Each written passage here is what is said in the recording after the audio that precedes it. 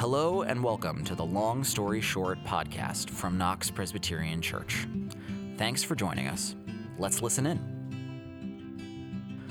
All right, let's get started. All right, Presbyterians, too much fellowship. Too much fellowship. Reel in the fellowship. Good evening, everyone. My name is David Bruner, which all of you certainly know by now. This is the last week of Long Story Short class. I think this is week 16.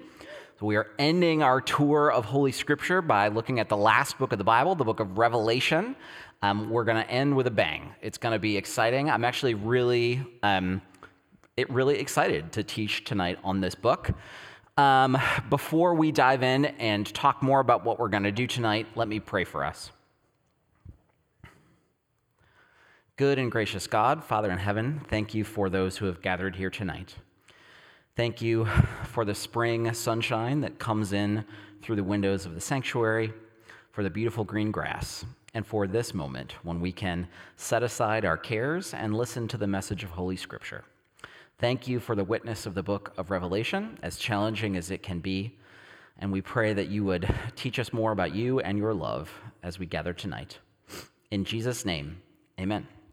So, first of all, congratulations, you made it. We're about to cross the finish line. We've journeyed all the way from Genesis to Revelation, so thank you for joining me on this journey, and congratulations on everything you've learned. I've heard from a lot of you that the class has been really stimulating and has helped introduce you to a broader swath of the Bible than you knew previously, and also helped you go a little deeper in your understanding of Scripture. This is exactly what we wanted to do. I've learned a ton as well, so it's been fun to journey alongside you. So tonight we're focusing on the book of Revelation. Now, the most important thing you can know about Revelation is that it's singular. It is revelation. It is not revelations. Now, if you go to certain sections of the church, I think among Baptists, it may officially be revelations. But for Presbyterians like us, it's always revelation. There's only one revelation. That's the most important thing. In light of the often confusing nature of Revelation, it is appropriate for us to ask our question. And what is the question we always ask at the beginning of this class? How do we get here? Yes, thank you. I'm really going to miss putting David Byrne in his enormous suit up on a screen. Seriously, I don't know what I'm going to do. I may have to start working him into my sermon slides to give myself an excuse. And again, I realize this is probably funnier and more enjoyable for me than it is for many of you. I'm fully aware of that fact, but I love it, so I'm not going to stop. Anyway, I should wear this. Don't tempt me with a good time. Don't tempt me with a good time. Can you imagine? We already have the Troy house. That's right. You saw it in Becca's sermon this past weekend. It's very possible. It's very possible. Okay. What the heck is the book of Revelation? Let me give you some very basic background. Because Revelation is a book that's difficult to understand in many ways, I'm going to do a little bit more talking tonight than usual. I hope you won't hold that against me. One of the most important things that we've paid attention to this whole series is the question of genre. Whenever you're reading a book of the Bible, ask yourself, what genre of literature am I reading? The Bible is certainly more than merely literature, but it's not less than merely literature, if that makes sense, right? In its various books, it conforms to certain habitual shapes of the various literature it exemplifies. So the Psalms are poems. And if you read those poems expecting them to have the level of specificity of your car owner's manual, you're going to be disappointed. The book of Kings is a narrative history. If you expect it to be a poem, you're going to be disappointed. You know this. The first 4 books of the New Testament are Gospels. They focus on telling the good news of Jesus' ministry, death, and resurrection. The middle and later section of the New Testament are all epistles. They're all letters written by Christian leaders to particular communities. Most of them are by Paul. Revelation doesn't fit neatly into either of those two categories. In this sense, it's a lot like the book of Acts, which we looked at recently as well. So Revelation has a lot to say about Jesus, but it's not a gospel. Revelation doesn't start out by saying, right, Jesus was born in this place and his parents were these people and then he did this thing. That's not what Revelation does. So it's not a gospel. It's clearly not an epistle. It does contain a word for many different Christian churches, like many of the epistles do. And so if you read some of those early chapters of the book of Revelation, there are 7 words to 7 different churches, but there's a lot of other stuff going on in Revelation that is not epistolatory at all, not in letter form. So what the heck is it? Revelation is a genre to itself. It's a genre called apocalypse. That's the name of the genre of literature Revelation is. It's an apocalypse. Or you can say it's apocalyptic literature. So this is hinted at by the name. Apocalypse literally means unveiling or revealing. So, if I disclose something important to you, I'm going to wear the David Byrne big suit next week in church on Sunday. You might say, Pastor Dave shared a really important revelation with me today, right? I disclosed something to you. I unveiled something to you. Apocalyptic literature is literature where something is revealed or made plain. This is a quotation from a book called The Oxford Companion to the Bible. And you can see the quote. The apocalypse type of writing is a record of divine disclosures made known through the agency of angels, dreams, and visions. This already sounds like the book of Revelation, right? These may take different forms: an otherworldly journey in which the secrets of the cosmos are made known, or a survey of history, often leading to an eschatological crisis. Eschatological means ultimate things, last things. So a crisis pertaining to the end of the cosmos, the final conclusion of the cosmos, in which the cosmic powers of evil are destroyed, the cosmos is restored, and Israel, or the righteous, is redeemed. That's a long definition. It's kind of a mouthful. For some of you, it may have raised as many questions as it answered. But the point is to say apocalyptic is a type of literature that exhibits certain characteristic features. Would you like me to back up and read you that definition again? All right. Because David Bebb Jones said read it again, we're going to read it again. The apocalypse type of writing is a record of divine disclosures made known through the agency of angels, dreams, and visions. So you can see this right in Revelation 1, where John says, on the Lord's day, I was in the Spirit and I had a vision. Boom. And he starts talking about what he saw. These may take different forms: an otherworldly journey in which the secrets of the cosmos are made known. So stay there for a second. So think of, in Revelation 4, which we'll look at in a little bit, John is sitting around, and all of a sudden, I think an angel appears to him, and he is snatched up into heaven. So he has a physical sense of being transported from earth to God's throne room in heaven above. So this is an otherworldly journey. This is typical for the apocalypse type of literature. Or a survey of history leading to a crisis in which the cosmic powers of evil are destroyed. This is the latter half of the book of Revelation.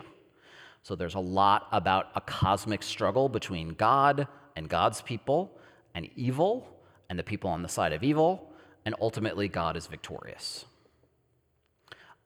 So the point, this is a good description of what apocalyptic literature is, and it's a good description of the book of Revelation.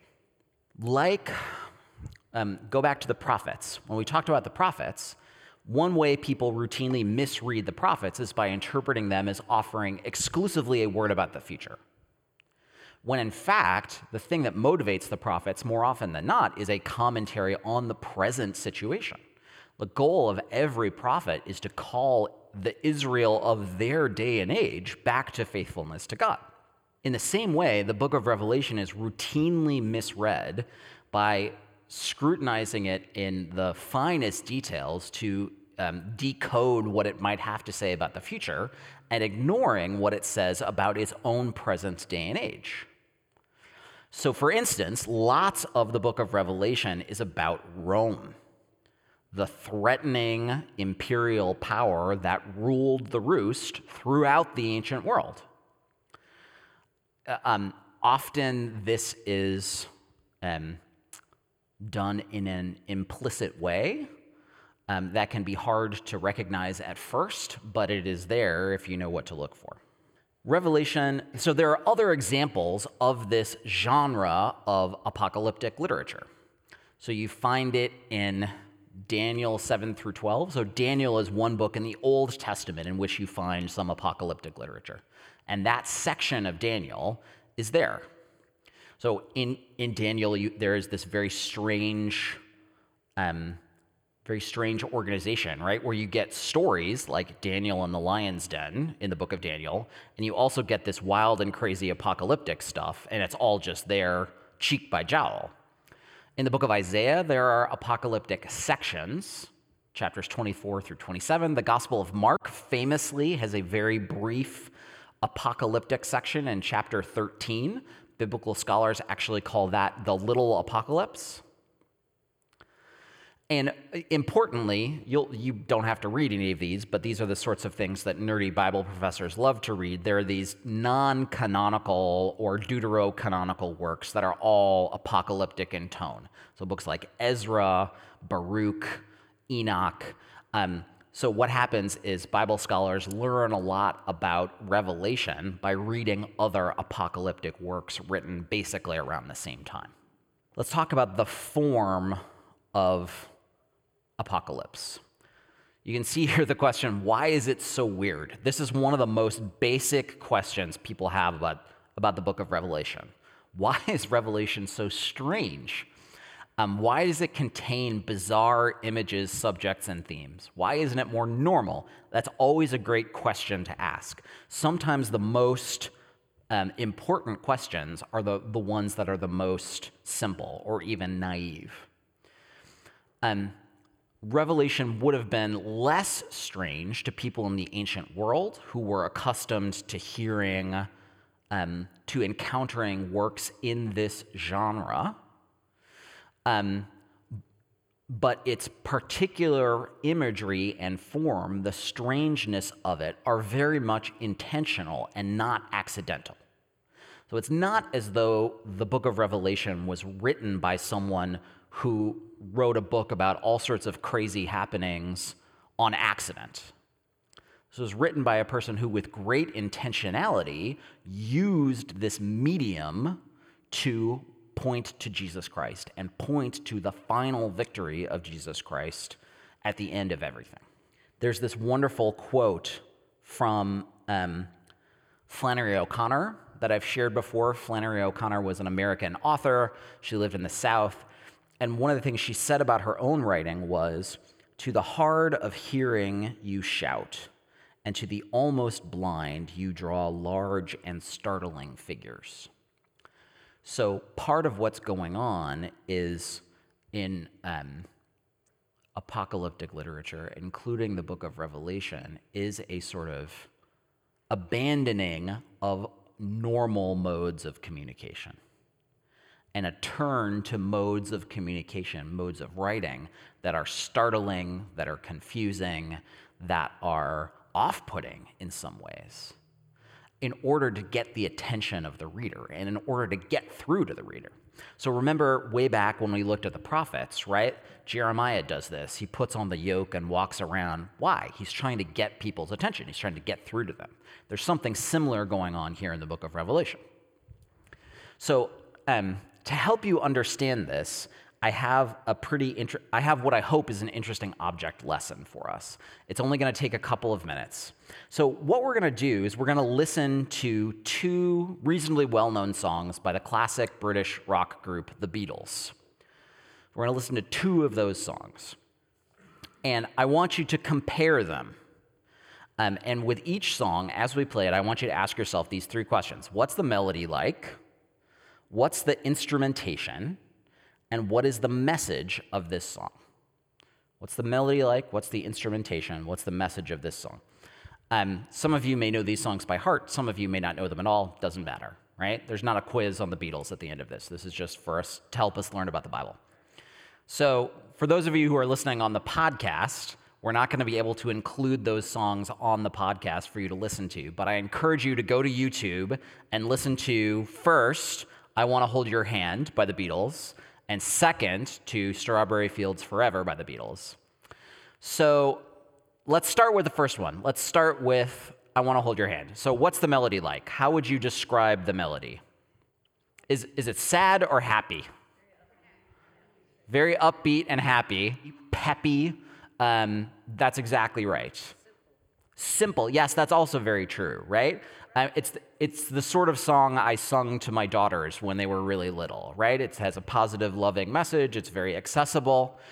What's the instrumentation? What instruments are they using? Guitars. We heard those guitars. What else? Hand claps, percussion, maybe some piano in there, drums, bass, all familiar instruments that we could pick out.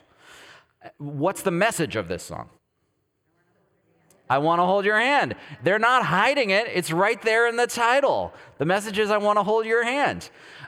True story. They had a version of this song where the lyrics were in German because they hung out in Hamburg for such a long time honing their craft. And so the version in German is called Komm, gib mir deine Hand, I think. It does not work nearly as well in German as you would perhaps suspect. Okay, so what's the second song is called Strawberry Fields Forever. What's the melody like for this song? Very discordant, says one person. Yes, that's certainly true. Complex. What else?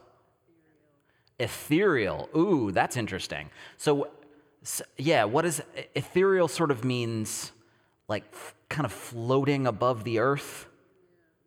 I heard one person say psychedelic. Yeah. What? Anyone else want to describe it? I was struck by the contrast between, so the chorus and the title is Strawberry Fields Forever, which sounds like something happy, but the melody at some points seems happy and at other points seems threatening or sinister in certain ways. It's hard for me to get a bead emotionally on what was going on in the song. What was the instrumentation like? Was it guitars, drum, bass? There was what sounded like a flute. There were some, right. So this song was actually very creative for its time in pioneering the use of new instruments and new sounds. So there's not a real flute. They used a synthesizer that produced a flute sound. And some of the funny sounds come from taking the tape of the recording and running it backwards, which of course everybody else started ripping off after they did it. So they're using very unusual instrumentation. What's the message of the song? Nothing is what it seems. That's very interesting. Other interpretations of the message? Awareness. Awareness of what? What is really happening? Sure, yeah. Anyone else want to add one? I mean, I think those are two pretty good ones. So part of the challenge, right, is when I first heard this song, I did not like it. I certainly did not like it as much as I Want to Hold Your Hand because it's much less accessible. I Want to Hold Your Hand puts the cookies on the lowest possible shelf, right? Has a catchy message, and you immediately know what the song is about if you've heard the title. Strawberry Fields Forever does not do that.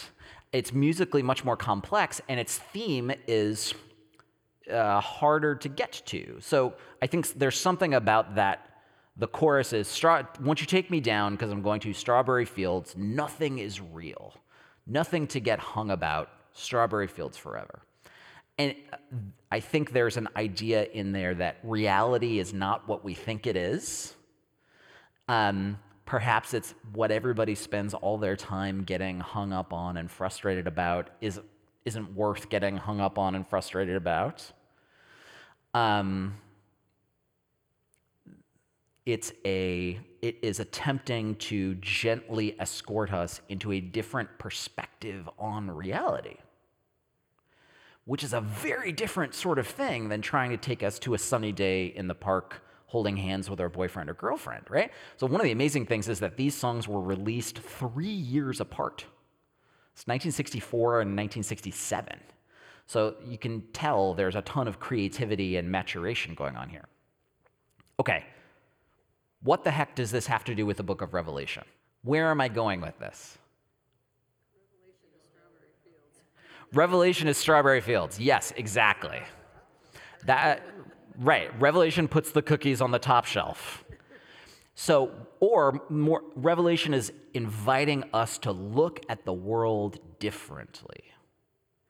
And to do that, one way of doing that would be to say, well, listen, I want you to look at the world completely differently than the way you look at the world now. Another way to do it is to do what John does in the book of Revelation, where he says, right, I was on a desert island and I had a vision and I saw some crazy stuff. Let me tell you about it. Because that's a doorway into a different sort of way of looking at the world. I think this sentence here at the bottom of the slide is a helpful way of putting it. Revelation, like Strawberry Fields, is aiming to express crucial ideas in a non-direct, non-linear way in order to have a greater impact. So a lot of what's going on in Revelation is symbolic. And that can have a more profound impact than just stating it in a direct way. I had a teacher in my PhD days named Jeffrey Stout, who is a great teacher, and one of the things he liked to say when we were struggling with a text was no genuine reorientation of the reader without genuine disorientation of the reader. And that's one that stuck with me these many years. No genuine reorientation of the reader without genuine disorientation of the reader.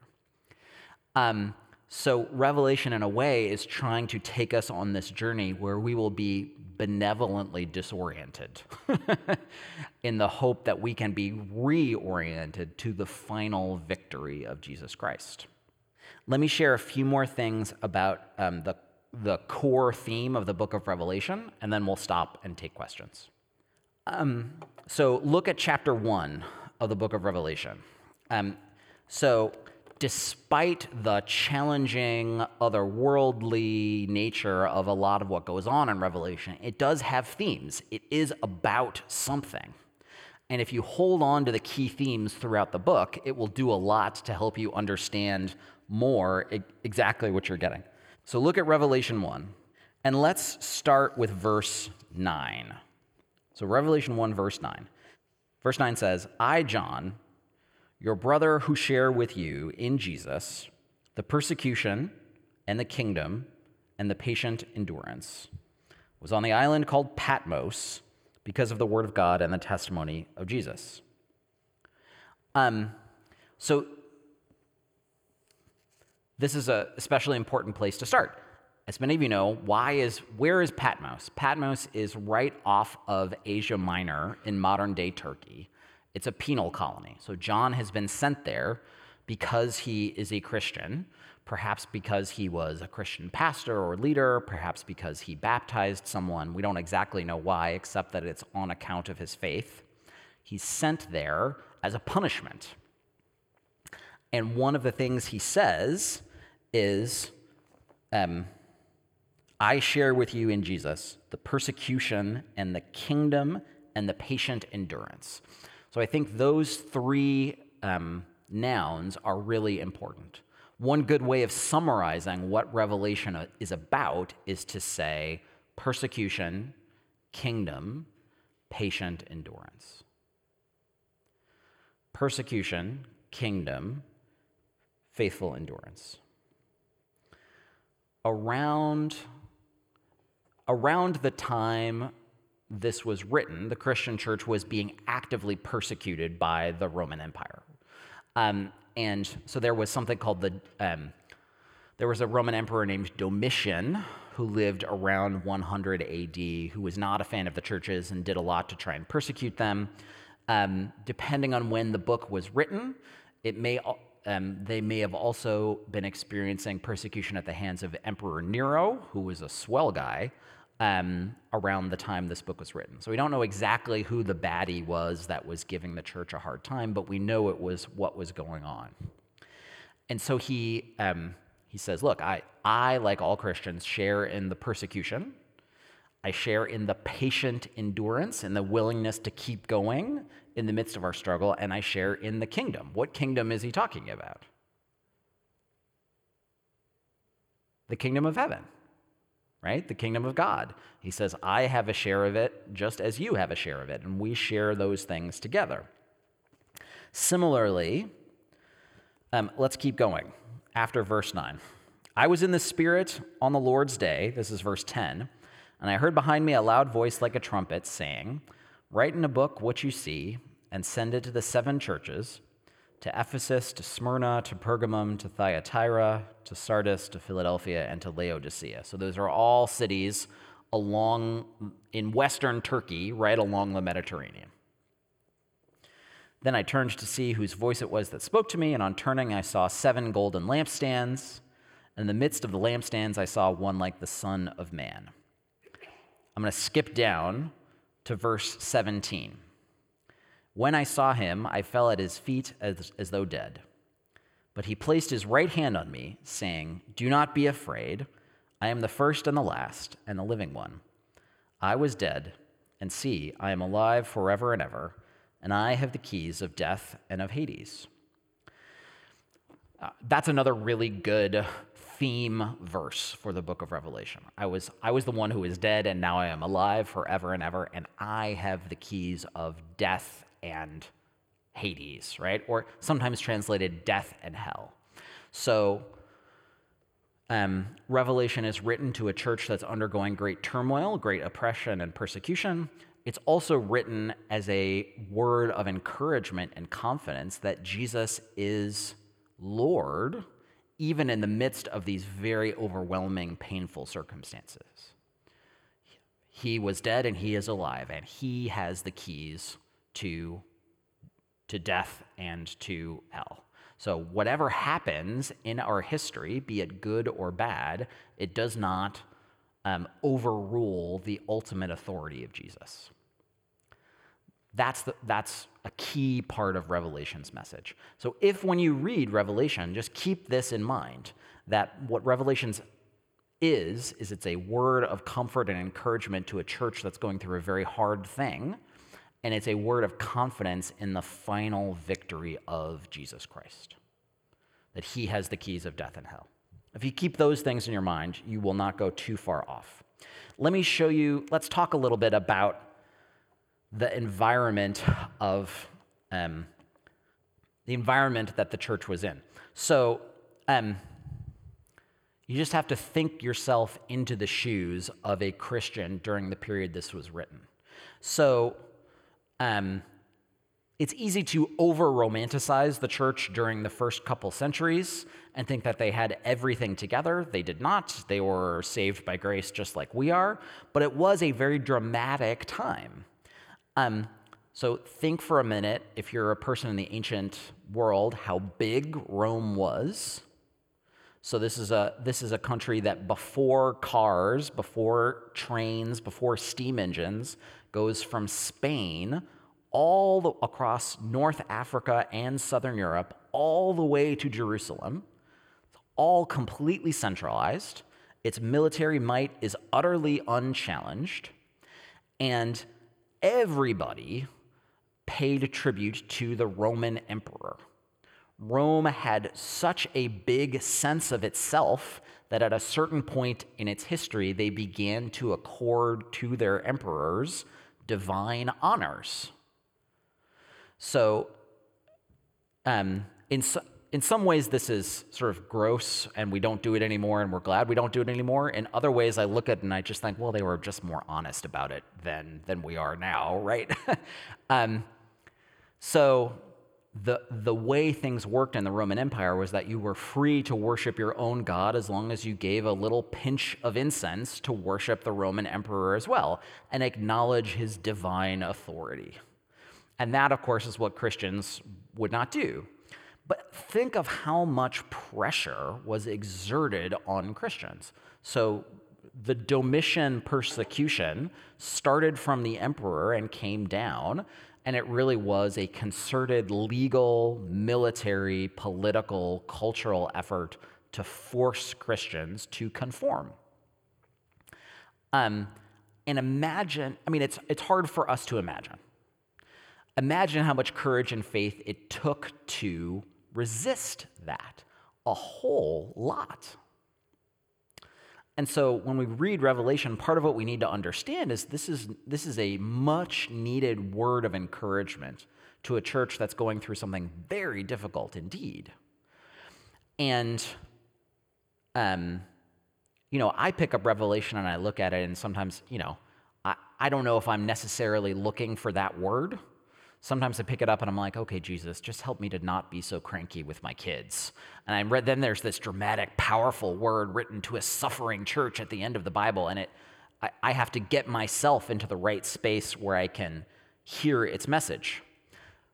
Who knows, does anyone know what this photo is commonly called? Right, and where was it taken? Tiananmen Square, exactly. This is a famous photo just called Tank Man. So, and who can quickly tell us, you don't have to worry about this, Don, who can quickly tell us what was going on when this photo was taken? They were trying to put down a revolt by students. Correct. The tanks, and this guy's just standing there like, I'm not letting you pass. Right, so this is during the Tiananmen Square student protests. When, People's Republic of China basically killed a bunch of student protesters who wanted a more democratic China, or at least a loosening of repression. They wiped out massive numbers of them, and this guy is single-handedly standing in front of a column of tanks. And the wonderful thing about this is that they actually stopped for him. They didn't run him over. And they just captured this moment. No one knows what became of Tank Man. So he stood there for a while, they stopped, some of them got out and talked to him and tried to get him to move out of the way, then they got back in the tanks and they started the engines again, and he still wouldn't move, and finally a group of people hustled him out of the way, and we don't know if that was like the Chinese secret police or if it was some friends of his. We have no idea what happened to him, but he's kind of immortalized in this photo. So what I want you to take this photo with you when you read or reread Revelation. Because this sort of situation is what the church was experiencing in parts.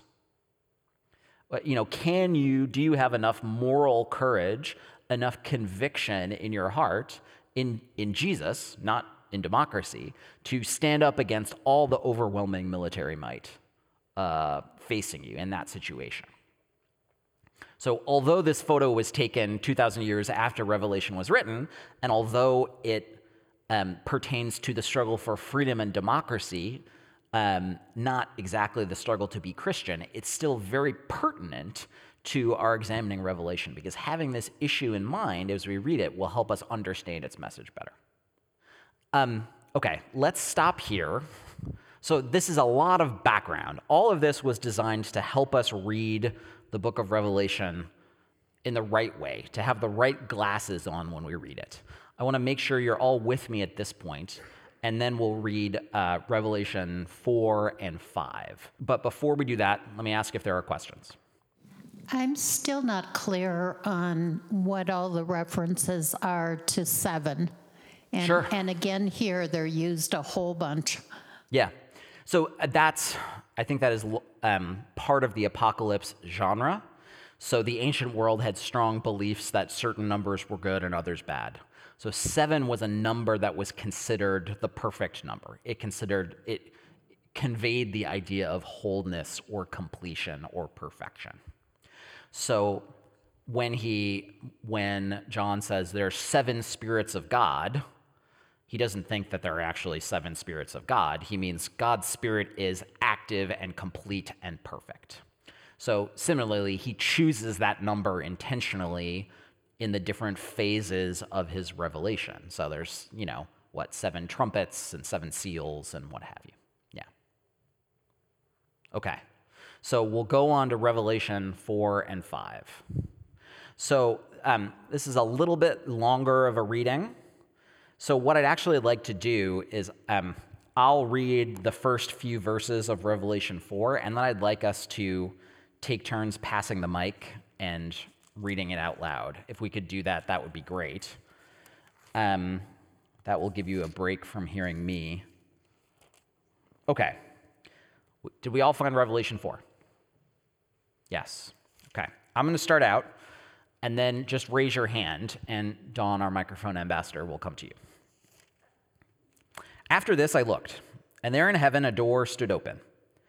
And the first voice, which I heard speaking to me like a trumpet, said, "Come up here, and I will show you what must take place after this."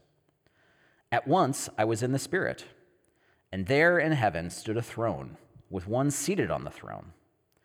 And the one seated there looks like jasper and carnelian, and around the throne is a rainbow that looks like an emerald. Surrounding the throne were 24 other thrones, and seated on them were 24 elders. They were dressed in white and had crowns of gold on their heads. From the throne came flashes of lightning, rumblings, and peals of thunder. Before the throne, 7 lamps were blazing. These are the 7 spirits of God. Also before the throne, there was what looked like a sea of glass, clear as crystal. 4 living creatures covered with eyes in front and in back were around the throne on each side. The first living creature was like a lion. The second living creature was like an ox. The third living creature had a face like a man. And the fourth living creature was like a flying eagle. Each of the 4 living creatures had 6 wings. They were covered with eyes around and inside, day and night. They never stopped saying, "Holy, holy, holy, Lord God the Almighty, who was, who is, and who is to come." Whenever the living beings give glory and honor and thanks to the one sitting on the throne, the one who lives forever and ever, the 24 elders fall down and worship the one sitting on the throne, the one who lives forever and ever. And they lay their crowns before the throne and say, "You are worthy, O Lord our God, to receive glory and honor and power. For you created all things, and they exist because you created what you pleased." The scroll and the Lamb. Then I saw in the right hand of the one seated on the throne a scroll written on the inside and on the back, sealed with 7 seals. And I saw a mighty angel proclaiming in a loud voice, "Who is worthy to open the scroll and break its seals?" And no one in heaven or on earth or under the earth was able to open the scroll or to look at it. And I began to weep bitterly because no one was found worthy to open the scroll or to look into it. Then one of the elders said to me, "Do not weep. See, the Lion of the tribe of Judah, the Root of David, has conquered so that he can open the scroll and its 7 seals."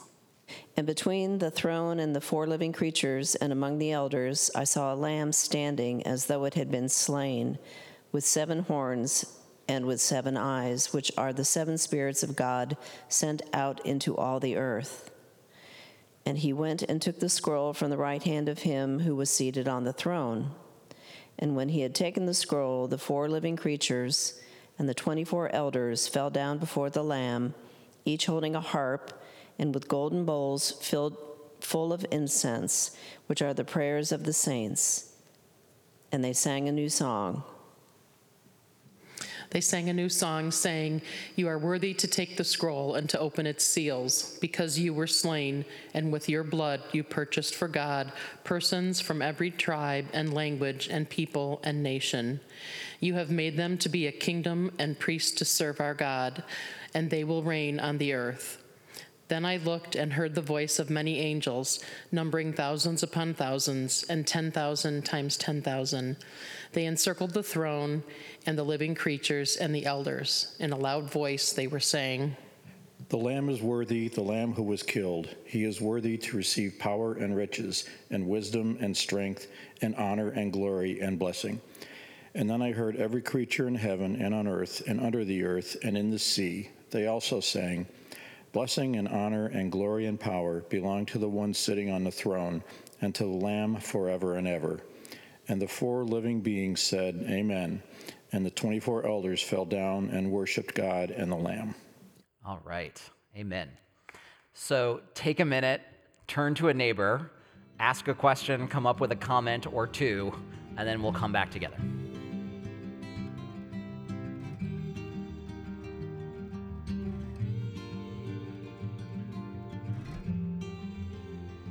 All right, why don't we come back together? So, did you guys figure it out? Did you nail it all down?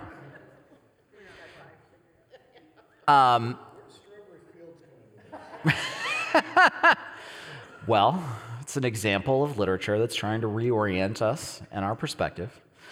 Okay, questions or comments? What do you got? Okay, because several of us are studying Exodus, where'd the other girls go? There we are. Studying Exodus on Wednesday mornings. Right. As I was reading this text, I'm going, whoa. It's like a huge flashback to Exodus 38, 37, about the directions that God gave Moses about building the tabernacle. And it talks about the prayers of the incense is representative of the prayers going up to heaven. It has the lampstand and the table for the table of presence for the bread. Anyways, the contents of the tabernacle are reminiscent of what we just read.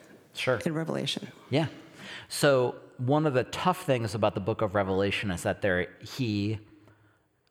Paul will quote scripture and he'll let you know when he's doing it, generally speaking. Revelation alludes to scripture, but unless you know what it's doing, it can be very hard to pick up on. So for instance, I think that connection to Exodus and to the tabernacle and the presence, I think that's brilliant. And in fact, what we might expect if it's describing God's dwelling place. The book of Isaiah pops up all over the book of Revelation. But it's not quoted. So unless you have a study Bible that says, oh, by the way, this is an allusion to Isaiah so-and-so, or unless you're really smart, you won't know. Daniel is in this book. There's a lot of allusions to Scripture. Yes. Cindy's Bible here it's an NIV study Bible, and a lot of it's written in red. And generally in the Bible, the words of Jesus are written in red. Yeah. So what do you think this is all about? Oh, come on now. Yeah. I mean, I don't know. I would guess a good look through the introduction of a book like that might explain. I mean, if it's a red letter Bible and the words of Jesus are in red, maybe it's saying the words we're hearing here are from Jesus, but your guess is as good as mine. Maybe some celestial being. Yeah. I mean, so John is certainly having a dialogue with God here. Yeah, I'm not sure what's going on there. I'm sorry. So my observation is, to Karen's point and brilliant insight from Exodus, indeed it is you told us in the very beginning how important it was to contextualize what it is that we are reading. Yes. And I think this is a pretty amazing example of that, because the hearers of these words and the readers of these letters would have understood this in ways we can barely comprehend, or we can take a stab at it. But I think context is everything. That's true. And those are your words, not mine. Yeah. I mean, I can't disagree with you because you're just quoting me. So yes, brilliant. Whoever taught you that was a brilliant, brilliant person. Yeah, right? So it's so much easier to learn, an ounce of insight is worth a pound of Bible study. Right? I mean, it's just scratching at it with no background is really hard, but digging in a little bit and understanding what's going on will take you much further, especially with a challenging text like this one. Anyone else want to ask anything or make a comment? At the very beginning. You're glad that I shared at the very beginning. Yes, that we should look at this as something that was not unusual for the people at that time, Yes. because that helps me. And that we should look at it that it could be happening in the here and the now for them. Right. Yeah. So, I'm glad those are helpful to you. Yeah, that's exactly right. That to us, this is wild and crazy. To them, it would have been less so. And to them, it would have been just as much a commentary on the present as a word about the future. Yes, that's very important. And remember, I mean, so part of the reason I enjoy Revelation as a book of the Bible, you know how, so I'm a very mediocre runner. I usually would run 3 miles at a time, about a 10-minute mile, which is a very slow layperson's pace. My cousin is long and limber and lean and runs marathons in like 16 minutes, and he's amazing. I was never that sort of person. Eventually, I had to give it up completely because I have a bad knee. But I talked to him about these impossible runs that he would do, and he would sort of smile and he would be like, oh yeah, that one's really tough because you got all those switchbacks up there in the foothills before you get to the mountain peaks, and then you get up to the mountain peaks and it's freezing, and then you come back down and you're in the desert. And I would think, what are you doing, you bizarre person? Why are you talking about this? But I have a similar attitude towards Revelation. Like, Revelation is an excellent test case for what Holy Scripture is like. So Scripture in some parts is so direct and simple and applicable, you can read it to a 5-year-old and they will understand it and think, right, I'm going to do that. And then you get the book of Revelation, which is not direct and applicable, not in the same way. And part of what we have to do is take the Bible as it is. It's God's word to us, and some parts of it are challenging.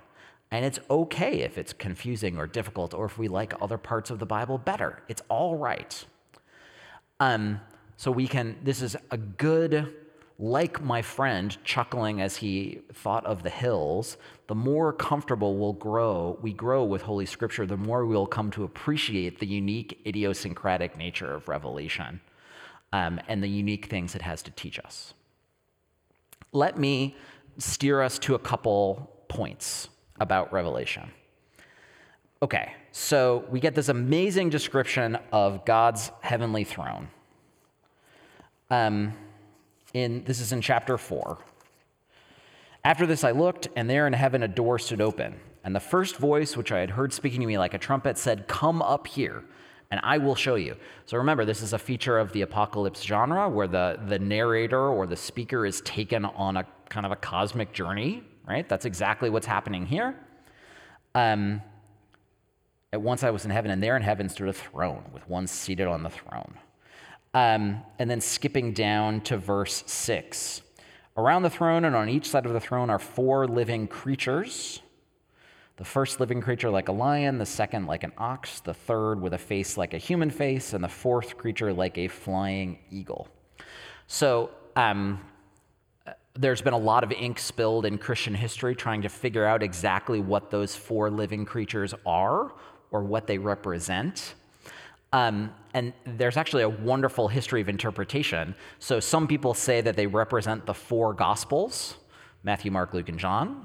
So I used to serve at a Lutheran congregation called St. John's Lutheran Church, and our monthly newsletter, this is a really inside baseball thing, our monthly newsletter was called The Eagle, because the eagle in Revelation was always said to represent St. John.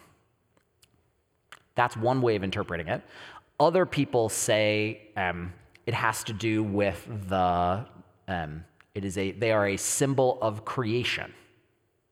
So you get the lion, which is the fiercest, bravest animal. You get the ox, which is the strongest. You get the eagle, which is the highest and most noble. And you get the human being, who is the most wise and crafty. Most scholars think it has something, that this is something like this is the right answer. That it represents creation being fulfilled by returning to worship its creator in God. But again, part of what you see here is that, like a good poem, there's always another interpretation that may be good. And it's okay, I think there are better answers and worse answers, and better interpretations and worse interpretations of a book like Revelation. But I think part of the point of it, and part of what keeps us going back to it, is that there's such imaginative power in the story that it's telling us that we can't always pin it down to just one thing. Does that make sense when I say that? All right, I'm going to try and keep going. Why does John's vision focus so much on heavenly worship? And why might heavenly worship matter to a church that was being oppressed or persecuted? Keep the end in mind. So, do you want to say more about that? Just that, Thank you, Don. if they were struggling and oppressed, he was saying, there's hope. Don't give up. This is what it looks like in the end. Yeah, I think that's exactly right. So part of what is so important about this, right? So you're writing to a persecuted church. The first several chapters prior to this, chapters 2 and 3, are God's 7 words to the 7 churches. And then you get this, it's like, cut to heaven and to God's throne room.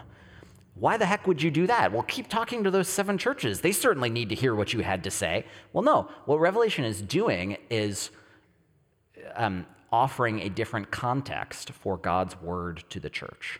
And God's word to the church is, remember who's on the throne. Remember who's really on the throne. And of course, this is a time in church history when there were lots of other people sitting on lots of other thrones who claimed and demanded the ultimate loyalty and allegiance of Christians. And this is a way of reminding them, no, that they are not the ultimate and final authority. There's a long tradition in the church, particularly in its celebration of Holy Communion, of seeing worship as a place where the boundary between earth and heaven gets a little fuzzy.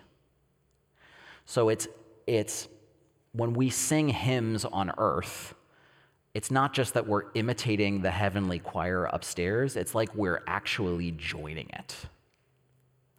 And so I think what you see in Revelation 4 and 5 is this idea of like, look, I've been to heaven, and I can tell you that in heaven, they are doing some of the exact same things we are doing down here when we worship Jesus.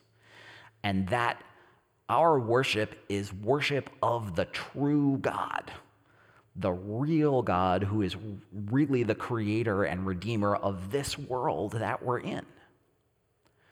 And it's not, there's a enormous intentionality that about depicting heavenly worship in such a way as to give strength and encouragement to ordinary Christians in their worship of everyday life. Are you with me when I say that? Okay, I saw more nods that last time. I want to read you a quotation. So this is a book called Reversed Thunder. It's by Eugene Peterson, the guy who did the Message translation. I recommend this to you highly. This is a commentary on the book of Revelation. It's pretty accessible. It's really good. And here's one of the things he says. Christians worship with a conviction that they are in the presence of God. Worship is an act of attention to the living God who rules, speaks and reveals, creates and redeems, orders and blesses. Outsiders, observing these acts of worship, see nothing like that. They see a few people singing unpopular songs, sometimes off key, someone reading from an old book and making remarks that may or may not interest the listeners, and then eating and drinking small portions of bread and wine that are supposed to give nourishment to their eternal souls in the same way that beef and potatoes sustain their mortal flesh. Who is right? Is worship an actual meeting, called to order at God's initiative, in which persons of faith are blessed by his presence and respond to his salvation? Or is it a pathetic and sometimes desperate charade in which people attempt to get God to pay attention to them and do something for them? And of course, the answer of the book of Revelation is that it is the former. When we worship, we are meeting at God's initiative and we are participating in something enormous. We worship the ultimate ruler and redeemer of the cosmos. This is of enormous significance to a church that was hurting. Let's talk about the scroll in chapter 5. So, in ancient times, the scroll was a source of writing. So remember, the Bible was written in a largely pre-literate era. So stuff being written down was very special and unique. A scroll was often a means by which a king would communicate with others or propagate his laws and wishes. In the context of the book of Revelation, what the scroll means, the scroll is expressing the will of who? God, the sovereign on the throne. And what you see in Revelation is that the scroll is sealed. It can't be opened. So nobody knows what the plan and purpose and will of God is. This is in chapter 5, verse 4. John begins to weep bitterly because no one was found worthy to open the scroll or to look into it. What is life about? What is the nature and purpose of our journey through life? Is there a final destiny for us?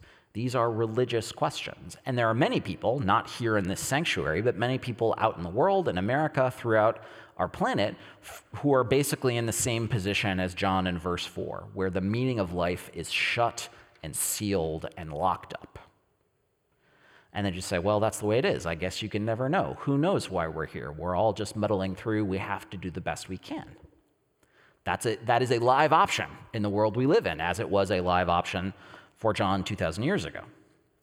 But then you get verse 5. Then one of the elders said to me, "Do not weep. See, the Lion of the tribe of Judah, the Root of David, has conquered, so that he can open the scroll and its 7 seals." That is, of course, a reference to Jesus. And you know it's a reference to Jesus because of verse 6. Then I saw between the throne and the 4 living creatures, and among the elders, a lamb, standing as if it had been slaughtered. Think of, this is, of course, the whole Bible in a nutshell, right? It's a breathtaking illusion because Revelation, by saying Jesus is the lamb who was slaughtered, takes us back to Matthew, Mark, and Luke, where Jesus is the Passover lamb sacrificed to create a new covenant. He takes us back to the Last Supper in 1 Corinthians. And of course, it also takes us all the way back to the book of Exodus, where the Passover lamb is part of God's creating freedom for his people. Who knows the story of doubting Thomas? So the story of doubting Thomas, not the story of Tom Rose, the story of doubting Thomas in the Bible. So Thomas says, "I won't believe Jesus is risen unless what?" Right. I put my fingers in the hole where they put the spear and put my finger in the hole where the nails went. And in the Gospel of John, the risen Jesus shows up and says, right, here you go. You know, you wanted to see it, here it is. So the risen Jesus, in his glorified, resurrected body, still bears the wounds of his faithfulness.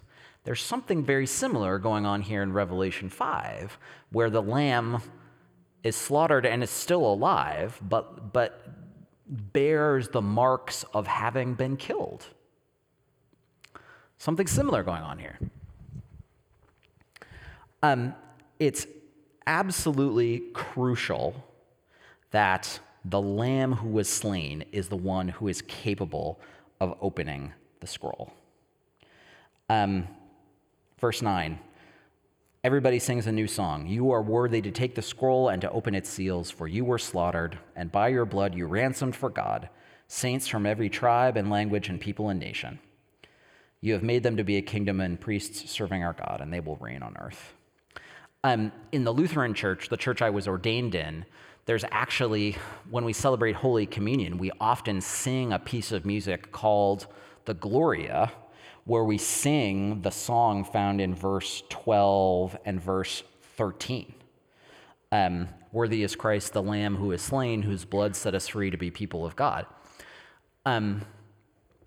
It's absolutely essential that the one who can open the scroll, the one who is capable of revealing God's will and the final conclusion of God's plan, is Jesus, is the Lamb who is slain. So one way of thinking about it is go back to John 1. So a couple weeks ago, we looked at John chapter 1, and we talked about that word logos, which means sort of reason or plan. And in Greek philosophy, it has this idea of God's rational purpose for the world. And the Gospel of John is totally unique because it says the logos is not just an idea or a set of principles, but it's a human being. It's Jesus the Jew, whose mom was Mary and whose father was Joseph, and the ancient world went, right? So here in the book of Revelation, it's the same idea kind of stood on its head. So where the Gospel of John says, okay, in the beginning was the Logos, and the Logos became flesh in Jesus Christ. God's creative plan for the whole world became flesh in Jesus. What you have here at the end of the Bible is this idea that there's a hidden sealed scroll that represents God's plan and will for the world, and how everything will be wrapped up and brought to conclusion at the end of time. And no one knows what that scroll is, but who knows? The Lamb who was slain. Jesus alone opens the scroll and unlocks the mystery of God's creative plan. So we don't know everything about what's going to happen. There are still a lot of mysteries from our vantage point as human beings, but the one thing we know is that Jesus is the one who unlocks those mysteries. Jesus is the one who is worthy to do it and is the secure and certain guide to those mysteries. This goes back to the context in which Revelation is written. So if you're a persecuted church, what you want to know is that Jesus is worth suffering for. Jesus is worth struggling for. And what John the Revelator is telling us here is exactly that, right? That Jesus alone is the one who unlocks the scroll of what God intends for humanity, what God wants us to do, who God wants us to be, and how God will finally put this world to rights. That's what God intends. Okay, first takeaway. No genuine reorientation of the reader without genuine disorientation of the reader. So just write that down on the inside cover of your Bible, and you'll be glad you have it sometime, okay? So one of my favorite Gospels is the Gospel of Mark. The Gospel of Mark is about this idea. The Gospel of Mark is about a bunch of disciples trying to follow Jesus and failing to follow Jesus. And in that process, in that disorientation, discovering more and more truly who Jesus really is. Something similar is going on for us in the book of Revelation, that the book of Revelation is one of the tools God uses to shake us up and think, okay, you think you know what Jesus is like. You think he's gentle Jesus, meek and mild, and a nice white European Jesus, and all of these ideas that domesticate God, and the book of Revelation comes along, and it's like a slap to the face. It's like a bucket of cold water to the face. No, it's not that way. It's like this. You think life is about earning a big salary and being successful at work and having a bigger house than everyone else and having a nice cottage in Michigan for the weekend, blah, blah, blah, blah, blah. Guess what? It's not like that. All of that stuff is trivial garbage compared to the grandeur that's going on in heaven, compared to the incredible worship that's going on in heaven that you can participate in anytime you want if you have the guts to walk into your local church. That's what Revelation is trying to say. No genuine reorientation of the reader without genuine disorientation of the reader. For that reason, it is crucial not to approach the book of Revelation as a mystery to be solved or a code to be decoded. If someone starts talking in those terms, don't listen to them. Okay? Whenever someone says, I figured it out and I got the code to the book of Revelation, and if you look at the Greek, it means that Jesus is going to come back May 3rd, 2033. No, do not do that. Okay? The reason is because, A, Revelation doesn't do that, and the history of the church is full of people who thought they had decoded it, and they're always wrong. But second, it gets the genre wrong. Revelation's not a mystery, it's an apocalypse. It's designed to shake us up and reorient our imaginations around the victory of the crucified Lamb. And if you're doing this other thing, if you're trying to solve a puzzle, you're not doing this thing. You're not paying attention. You're not reorienting your imagination. First takeaway. Second takeaway. Worship matters because it reveals what is true. Worship is serious stuff. It is an exercise in reminding ourselves what's really true and who is really in charge. This is pertinent for the church when the book of Revelation was written because they were surrounded by other authorities and powers that seemed stronger and probably were stronger in worldly terms. It's also, I think it is a perennial word to the church. Remember what is really true. Remember what is really in charge. Some of you know I went to Egypt in 2020. I only went for 2 weeks, but I talk about it all the time. You would think I was there for like 8 years, how often I talk about it, because it was an incredibly inspiring trip. Egypt's about 90% Muslim, 10% Christian. There are many wonderful Muslim folks there who like and respect and admire their Christian neighbors. But there is a fair amount of discrimination directed at Christians. Imagine what it would be like if here in America to be part of a society where only 10% of the population was Christian and 90% were Zoroastrian or Hindu or Buddhist or something else. Right, we're getting closer, right? If current trends continue, we'll see. The point is, imagine one of the disciplines the church needs to stay true, to stay online with its message, is regular worship that tells us the truth about who God is and who we are, and God's authority over the world we live in. Third thing, Jesus is worthy to open the scroll. The book of Revelation, one of the central themes of this book is the centrality of Jesus Christ for our life and faith. So like we said, he is the one who reveals God's plan for the whole world. Just as he was the Logos in the beginning with God, he is now the one whose life reveals God's redemptive intention for the conclusion of the whole world. In this, Revelation is very much like the rest of the Bible, right? The Gospel of John thinks this. So go back to the very first week we did this. We talked about reading the Bible as a book about Jesus. And there is a long and wonderful tradition in the church of seeing the scroll in Revelation 5 as also the Bible. So the Bible is the book that Jesus opens and reveals its meaning. Maybe that's another way of reading that passage. So I think it's an appropriate place to conclude this study, right? So Jesus is the one who discloses God's final and ultimate purpose for all creation, for everyone who's ever lived and ever will live. And he's also the one that discloses to us the meaning of the Bible. And the Bible is fundamentally a book about Jesus Christ that helps us know him better. Those are my 3 takeaways. No genuine reorientation without genuine disorientation. Worship matters, and Jesus is worthy to open the scroll. Thank you all so much for attending this class. I feel like I could talk for 6 more hours, but it's time to stop. Thank you all so much for participating and attending these last several weeks. God bless you. This has been the Long Story Short podcast from Knox Presbyterian Church. Thanks to our technical assistant, Matthew Sunblade. To find out more about our mission and ministry, visit our website, knoxpres.org. You can join us for Sunday worship in person or online as well.